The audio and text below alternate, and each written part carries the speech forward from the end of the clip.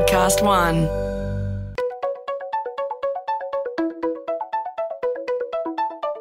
Hi, this is Paul McIntyre. Welcome to the MI3 Audio Edition. I've been a business journalist for 25 years covering the marketing, media, agency and tech sectors. In this series, we talk to industry leaders about the global and local developments that you need to be across this week. Well, you won't get a more fascinating conversation than this. Today, we have Penfolds global marketing boss, Kristy Keyte, chief winemaker, Peter Gago, and the Australian CEO of WundermunThompson, Leggett, talking about their 3-year vision to take Penfolds from an Australian and international fine wine brand to a global luxury icon, like a Gucci. It's bold, ambitious, and loaded with insights and learnings around strategy, product and portfolio management, consumer behaviour, shifting direct-to-consumer and e-commerce distribution models, long-term brand building, and executional complexity. And of course, it's rare for a brand of Australian provenance to take on the world as a luxury icon. We're also going to find out how the hell you make and market a Penfolds product that's close to $200,000 and who buys it. Yes, it's a real thing. So welcome to you all today. I'm really looking forward to this one. Kristy, to you first. You were a one-time Bundaberg rum marketer at Diageo who moved to Penfolds, which is part of the listed Treasury Wines Group, I should say, about 8 years ago. Let's start straight up about this intriguing ambition that you've all got to move Penfolds right up the food chain to a global luxury icon. First, what is the plan strategically and why the hell are you doing that? Welcome, by the way. Thank you for having me, Paul. It's great to be here. It's interesting, isn't it? From a marketer coming into a brand like Penfolds, normally you'd be sorting out, what the key barriers are to success, what's broken. And in the case of Penfolds, actually, it's fundamentally a healthy brand. It's been around for a long time as well. Established back in 1844, it's 176 years old, and really an Australian success story. So for us, it's not so much about what to solve for, but more about expanding our thinking. And we've had a few clues along the way in speaking to consumers as we do around how the luxury wine category actually works. And products in our range like Grange have given us a heads up around wine consumption being more than just a product, but actually an experience, certainly when you're talking about luxury. And for something like a Grange, it's really known for marking the moment. And that is how a consumer feels when they're drinking it.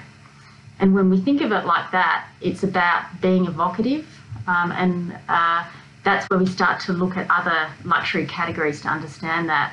And really, for us, that's where we start to move from wine thinking to actually transcending the wine category to think about this brand as a luxury good, in line with, as you were saying before, the Guccis of the world, Louis Vuitton, and other brands like that we look to understand, how do we broaden our consumer base and, how do we solve for these consumers that are seeking a different kind of wine experience?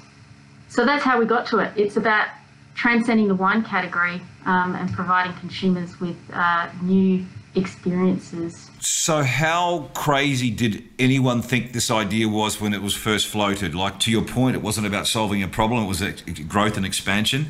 But was there people looked in, so can we really be a Gucci or Louis Vuitton? Was there any debate internally about that? And I'll sort of go to both you and Peter on this, but Kristy, you first. Was there much robust discussion about whether this is a reality or could be a reality? I think for most people who have experienced drinking luxury wine or having an experience with their friendship circles, social circles, it comes quite naturally when you speak to people about the emotion behind it, the way that you feel when you're drinking this wine, the memory that you are creating.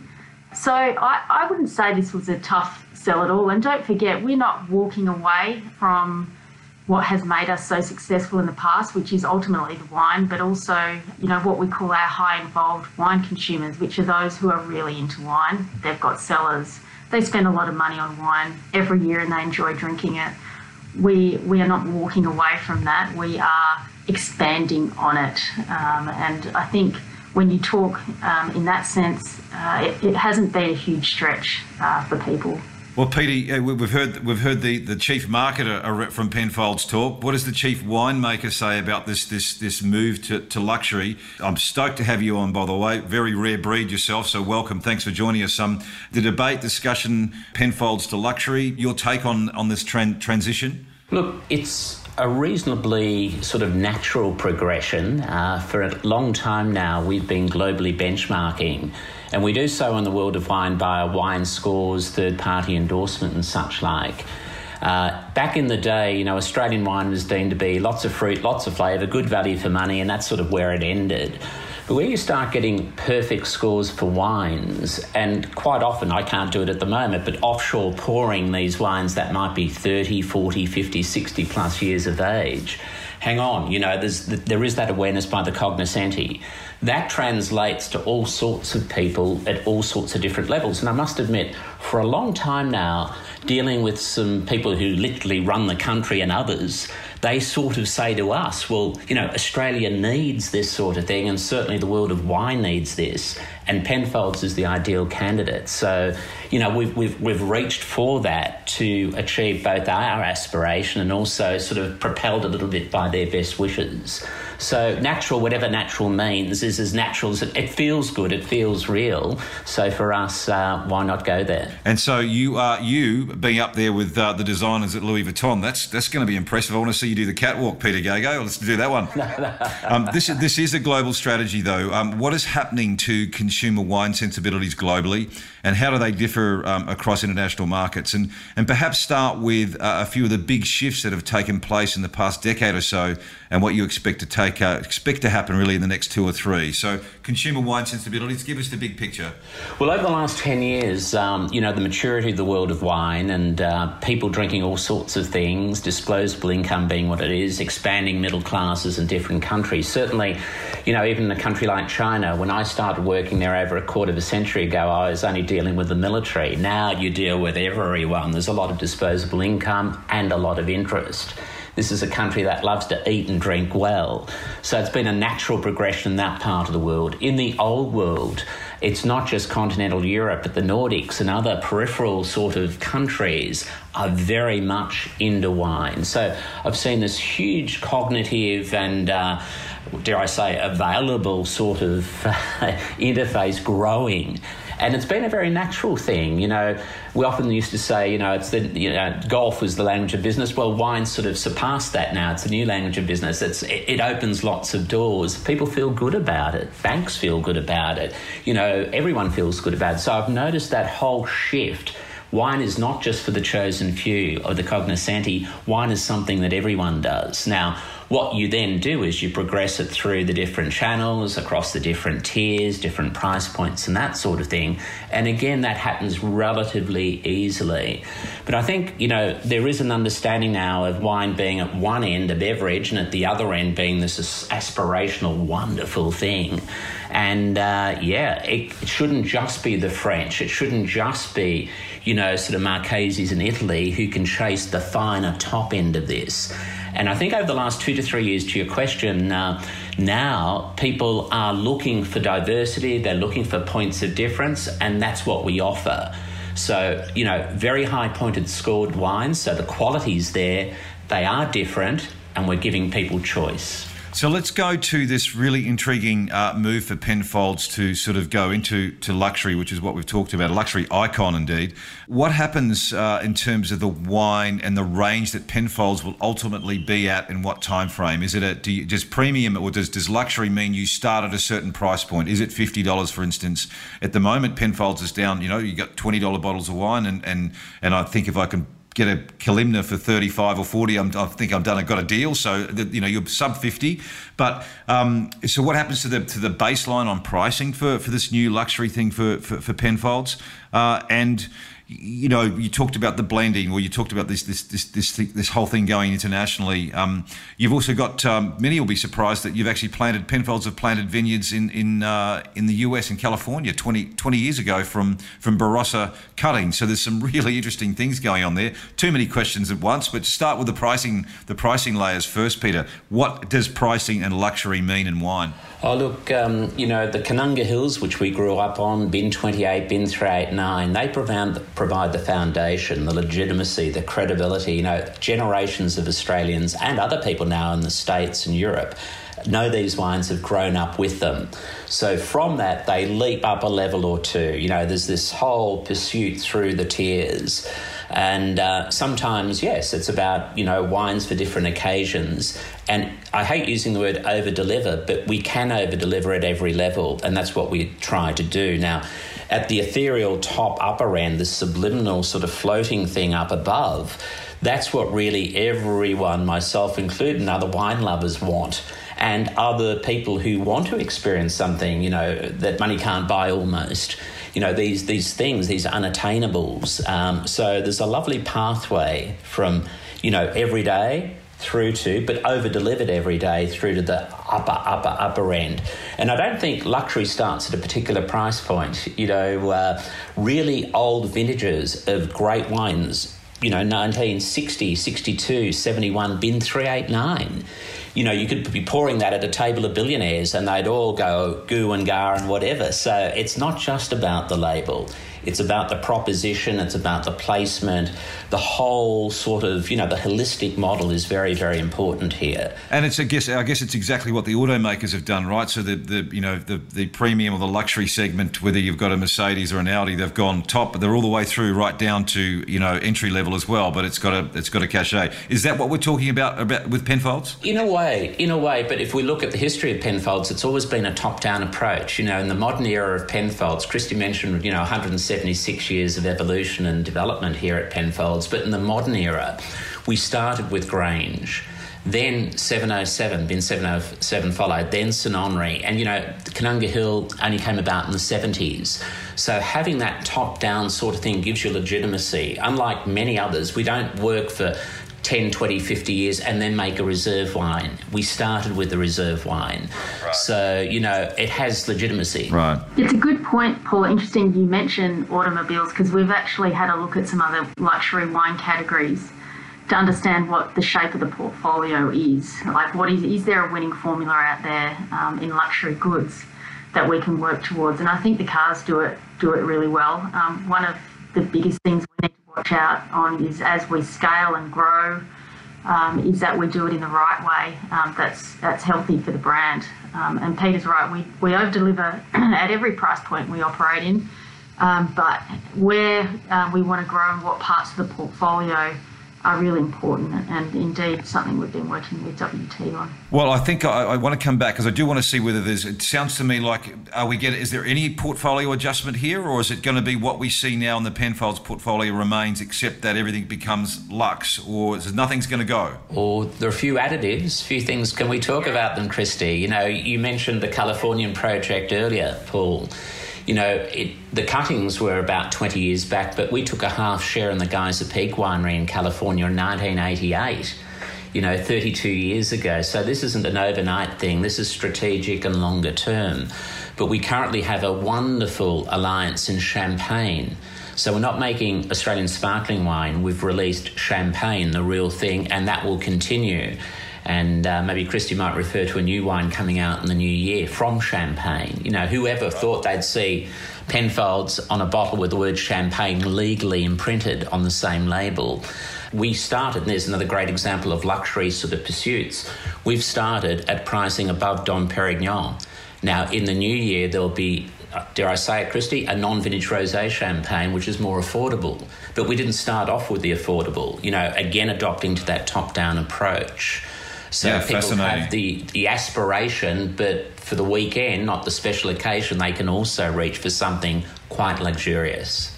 We have a project happening in Bordeaux as we speak. This is the next 176 years. So, South Australia will be the epicentre, the nerve centre, our Barossa Valley operations, the McGill Estate Winery, the spiritual home.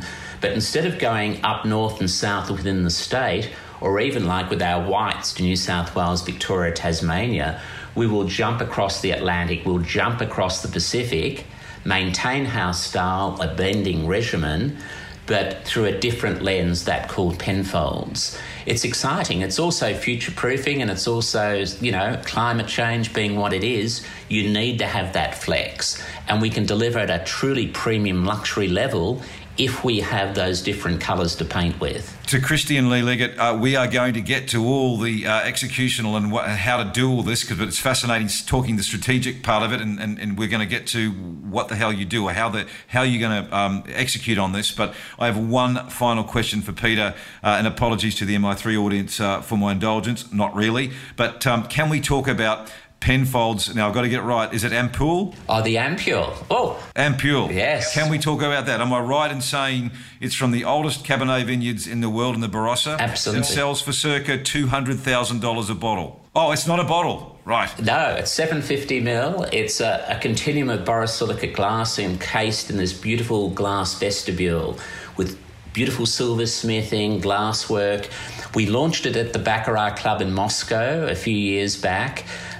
All units were sold. It has to be opened with a special tungsten scour. This is unique in the world of wine. The French were just, where did this come from? Right. The world of wine looked upon this mystical thing, and we've created, in effect, a time capsule.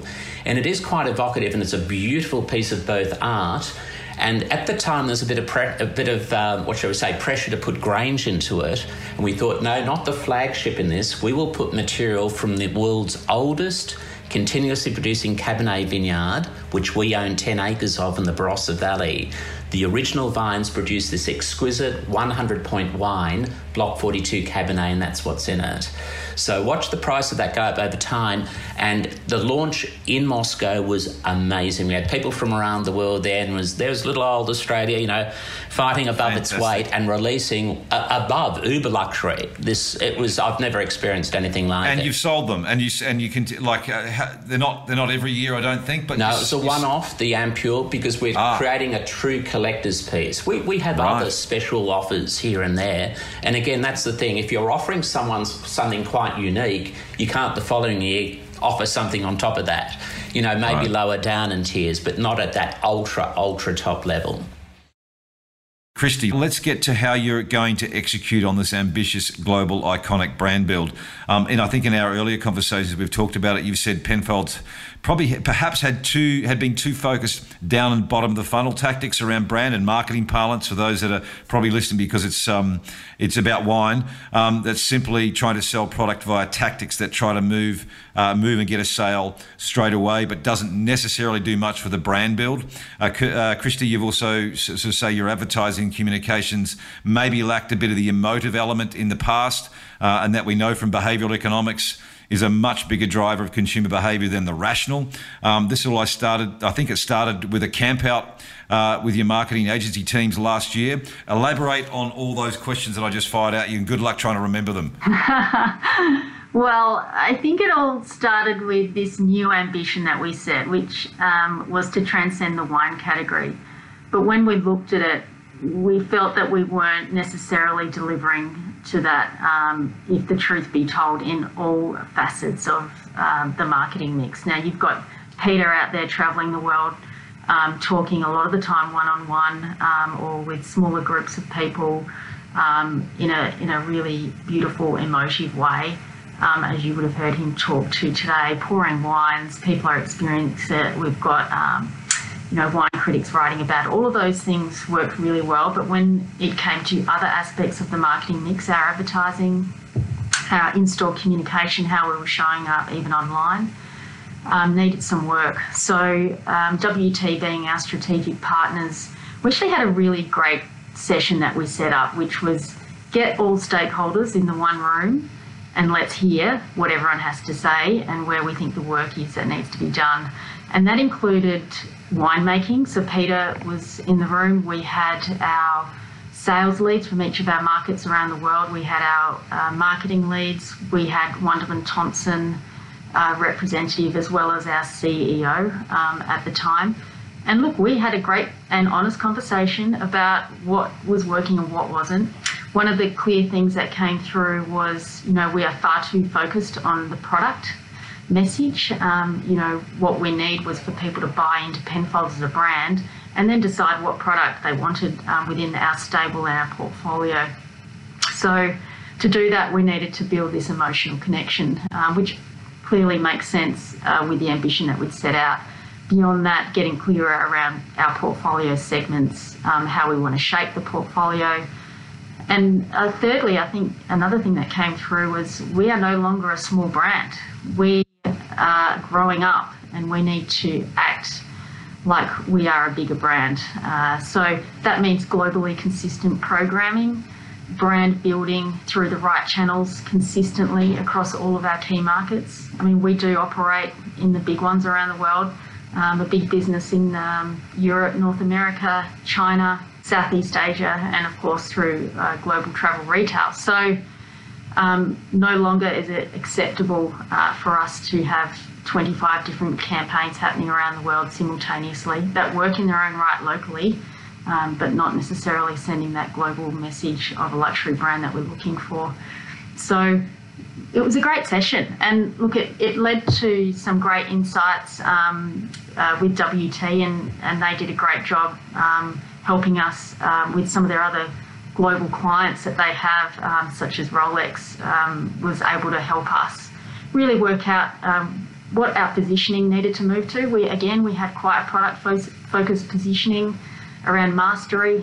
We moved that quite quickly to unwavering self-belief. The brand, since its origins in 1844, has been about pioneering, setting the agenda for the wine category, and we really weren't talking to that. So we landed that really quickly in a follow-up session with WT, and we're able to create a campaign pretty quickly from there, and here we are today. Still some work to do, there's no doubt about it, but we are much clearer on where we're going. Just give me a sense, when you talked about product messaging, so are you then talking about how the product tasted, or the palate characteristics, or what do you mean by product, and what is the big difference now when you talk about the brand, the umbrella brand, I guess, positioning, or if I've got that right? Yeah. Previously, our campaign, we would have had 10 to 12 product executions that any region would run with. They'd say, I want to focus on 389. You'd have a short sort of 12-second digital spot that you'd run that would tell the story of 389. And then you'd have one for 407, you'd have one for bin 28, and so on and so forth. And the regions would work out what was the most suitable for them to run. Now, that is okay and will get you so far, but when we're considering expanding our consumer base, when we're considering that a lot of our consumers are drinking this wine on a special occasion to mark a moment, less about the terroir of the wine and where it's from, and actually understanding that, and more about the positioning of the brand and buying into that. That's where we needed to head. So we created a master brand piece of comms. And that's just launched, right? About August or September? When did it launch? Hello, Paul. Yeah, it launched in September, Paul. Hello, Lee Leggett. So how about we bring you in, because you've got some things to say, I'd imagine, given there's a bit going on. Just talk about this campaign that you've launched. We've seen a glimpse of what is to come from the Penfolds campaign that launched. You're about to tell us when. How is this going global? Are there tonal nuances and messaging by region? And how are you doing this globally? Fascinating to get your perspective, and also what you learnt from Rolex. Well, it is. It's a fascinating category, as you're hearing. We've got a brilliant relationship with the guys at Treasury, and as you've heard from KK, we've really worked really closely with them. I think it's a great example of a client and an agency, and also our media partner in Mindshare, and everybody involved in this sitting down and working together.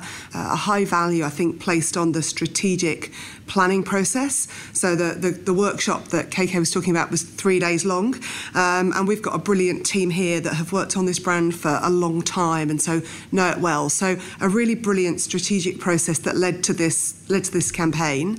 As we've talked about, for many years, the work was anchored in more product-centric communications, and so the purpose of this campaign was to establish a strategic platform for the brand. And out of that work, out of the recommendations that came, we presented back to the client team back to the CEO, but we also took the thinking round to the regions. So it really got this kind of global buy-in and support from the start. What we've landed on now is a campaign that we've launched with the TV commercial, and that's supported in all the key markets around the world. That was launched in September. But what follows is out of home, print, social, digital, in-store. So it's a really integrated body of work, I suppose. But there is more to come. We're working on a voice project, which sees us pushing into more of a kind of experiential space. And I think that's really interesting because as it kind of sets up the brand for voice search and direct to consumer in the future. Obviously, retail remains incredibly important, but we know that consumers want to interact with us in different ways. So I think that voice piece is a really interesting project too. And yeah, I mean, it's getting to a thought and an idea that works globally is really hard. But I think that's the power of a good idea, is one that can travel and the one that works in other markets. So that was our challenge, and we've worked really closely with these guys to deliver it. So it's great work. The global effort is yet to roll out, is that right? We've seen the Australian version of it, but global's coming. Yeah, it rolls out from now onwards, so October onwards. And as KK said, it's the start of this campaign, and obviously we then do individual product campaigns that sit within it. But this is really the master brand set up for what will follow. So a brilliant project, amazing clients to work with, obviously a fascinating subject, a great client and great products, and how lovely to sit around and talk about wine and then do great work on the back of it. Well, that's right, and I'm slightly jealous, but I can't really do anything about that. Master brand campaign, Kristy.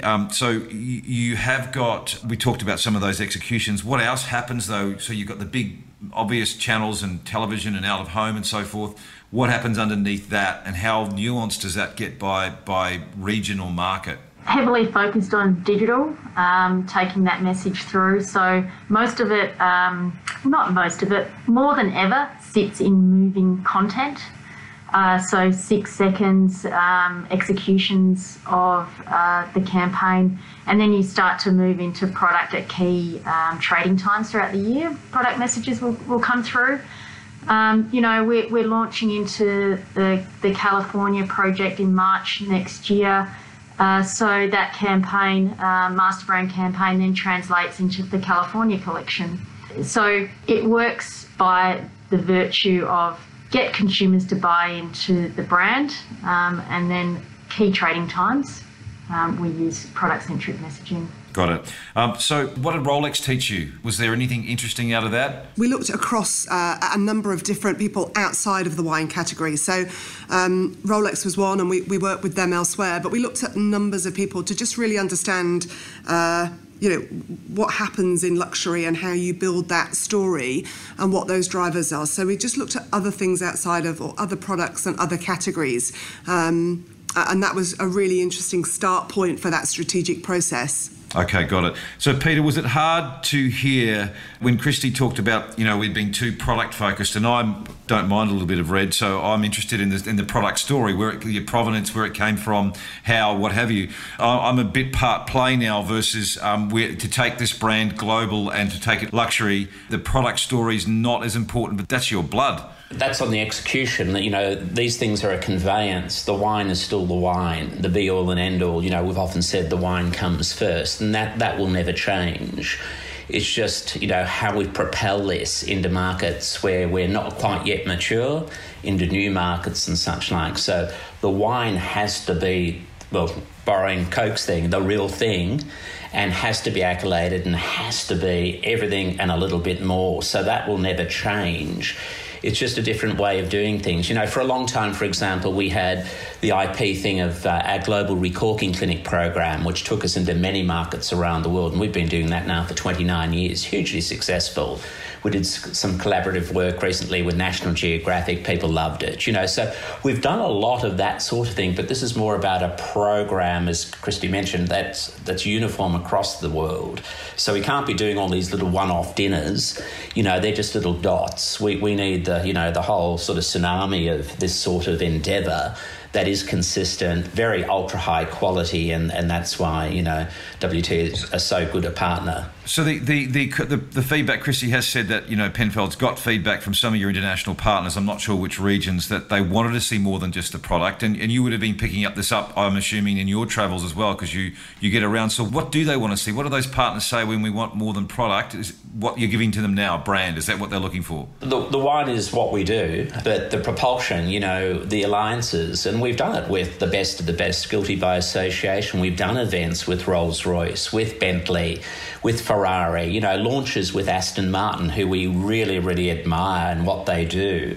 And we look at many other global benchmarks of those sorts of things, and we're guilty by association. But we can't just be doing that and that alone.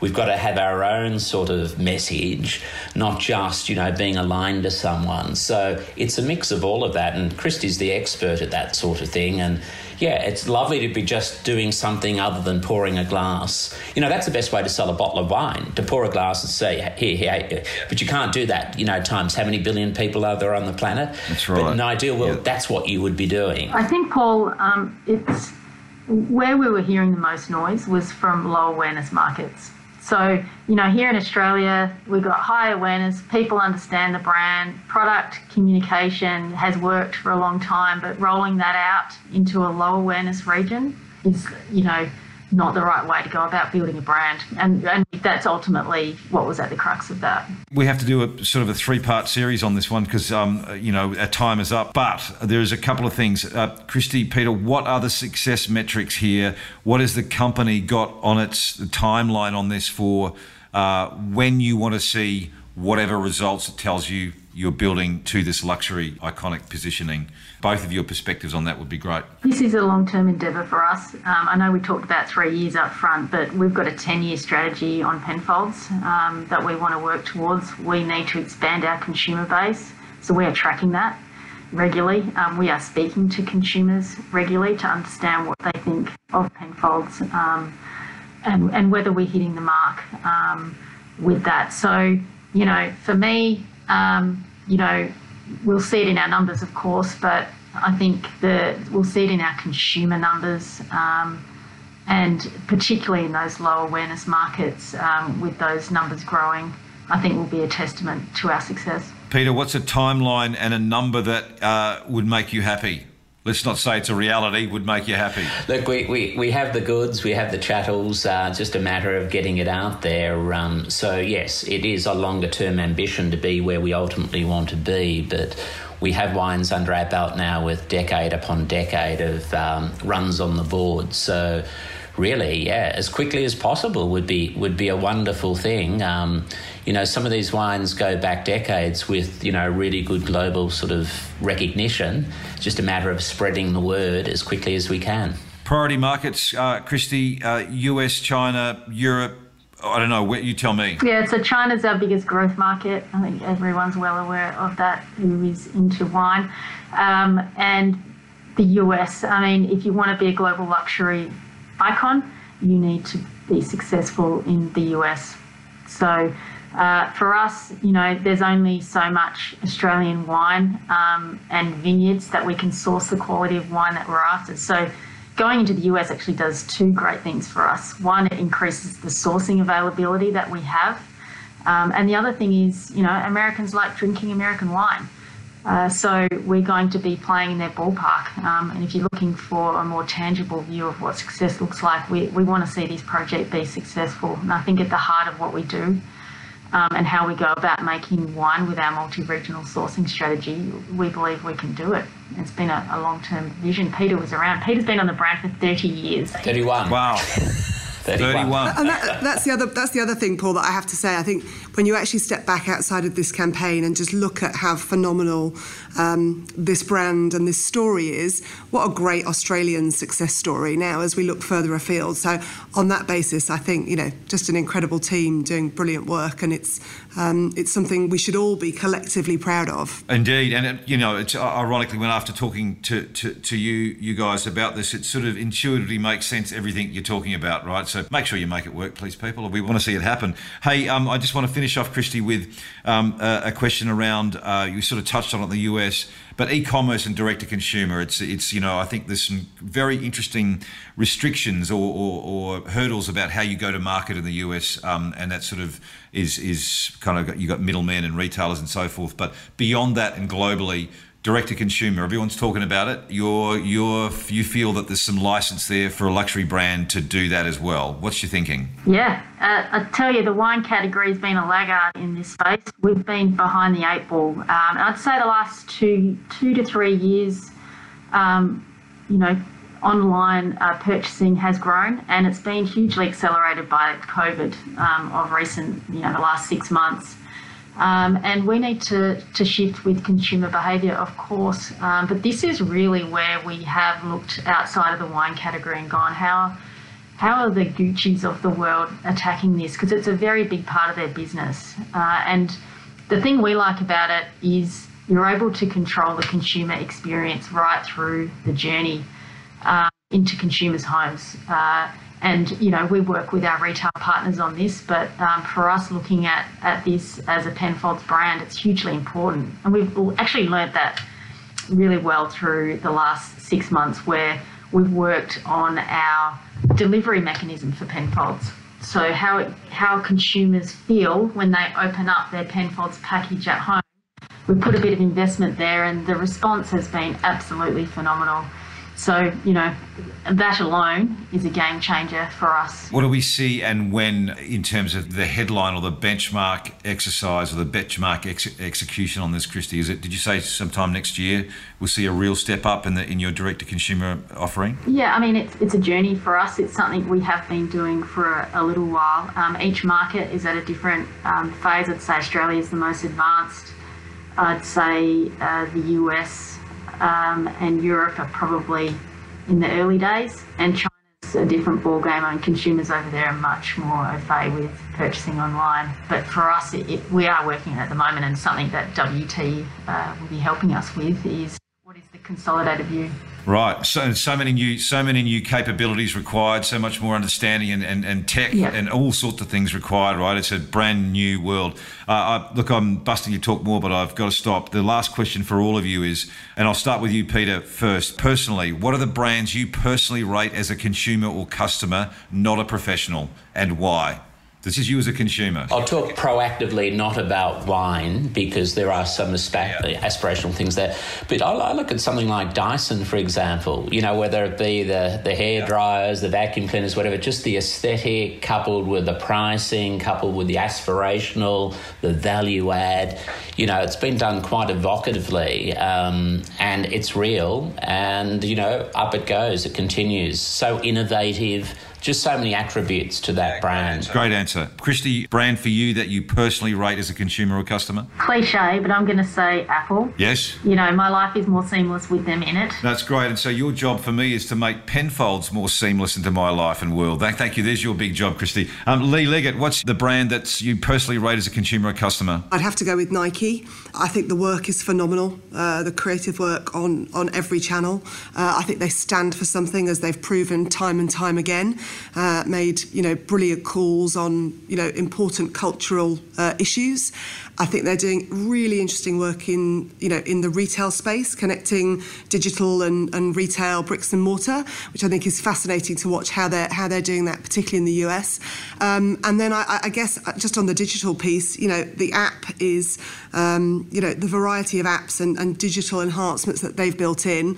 So the Nike running app for me is world class. It absolutely creates an emotional connection for me with the brand, and it gets me out of bed in the morning and pounding the streets, which balances out the red wine drunk the night before. So on that basis, I think it wins. Yin and yang. You are yin and yang personified. Yeah. Hey, Kristy Keyte, Peter Gago, Lee Leggett, fantastic talking. A really enjoyable conversation, insightful, and we look forward to sort of looping back around on how this whole strategy goes. And go Penfolds, go global, go Lux, all good. Thanks for joining us. Stay safe, all of you. Thank you. Thank you, Paul. MI3 Audio Edition was presented by Paul McIntyre, that's moi, in collaboration with Podcast One Australia. Producer Nick Slater, music by Matt Dwyer. For more episodes, go to podcast1.com.au or search MI3 Audio Edition on Apple Podcasts and hit the subscribe button.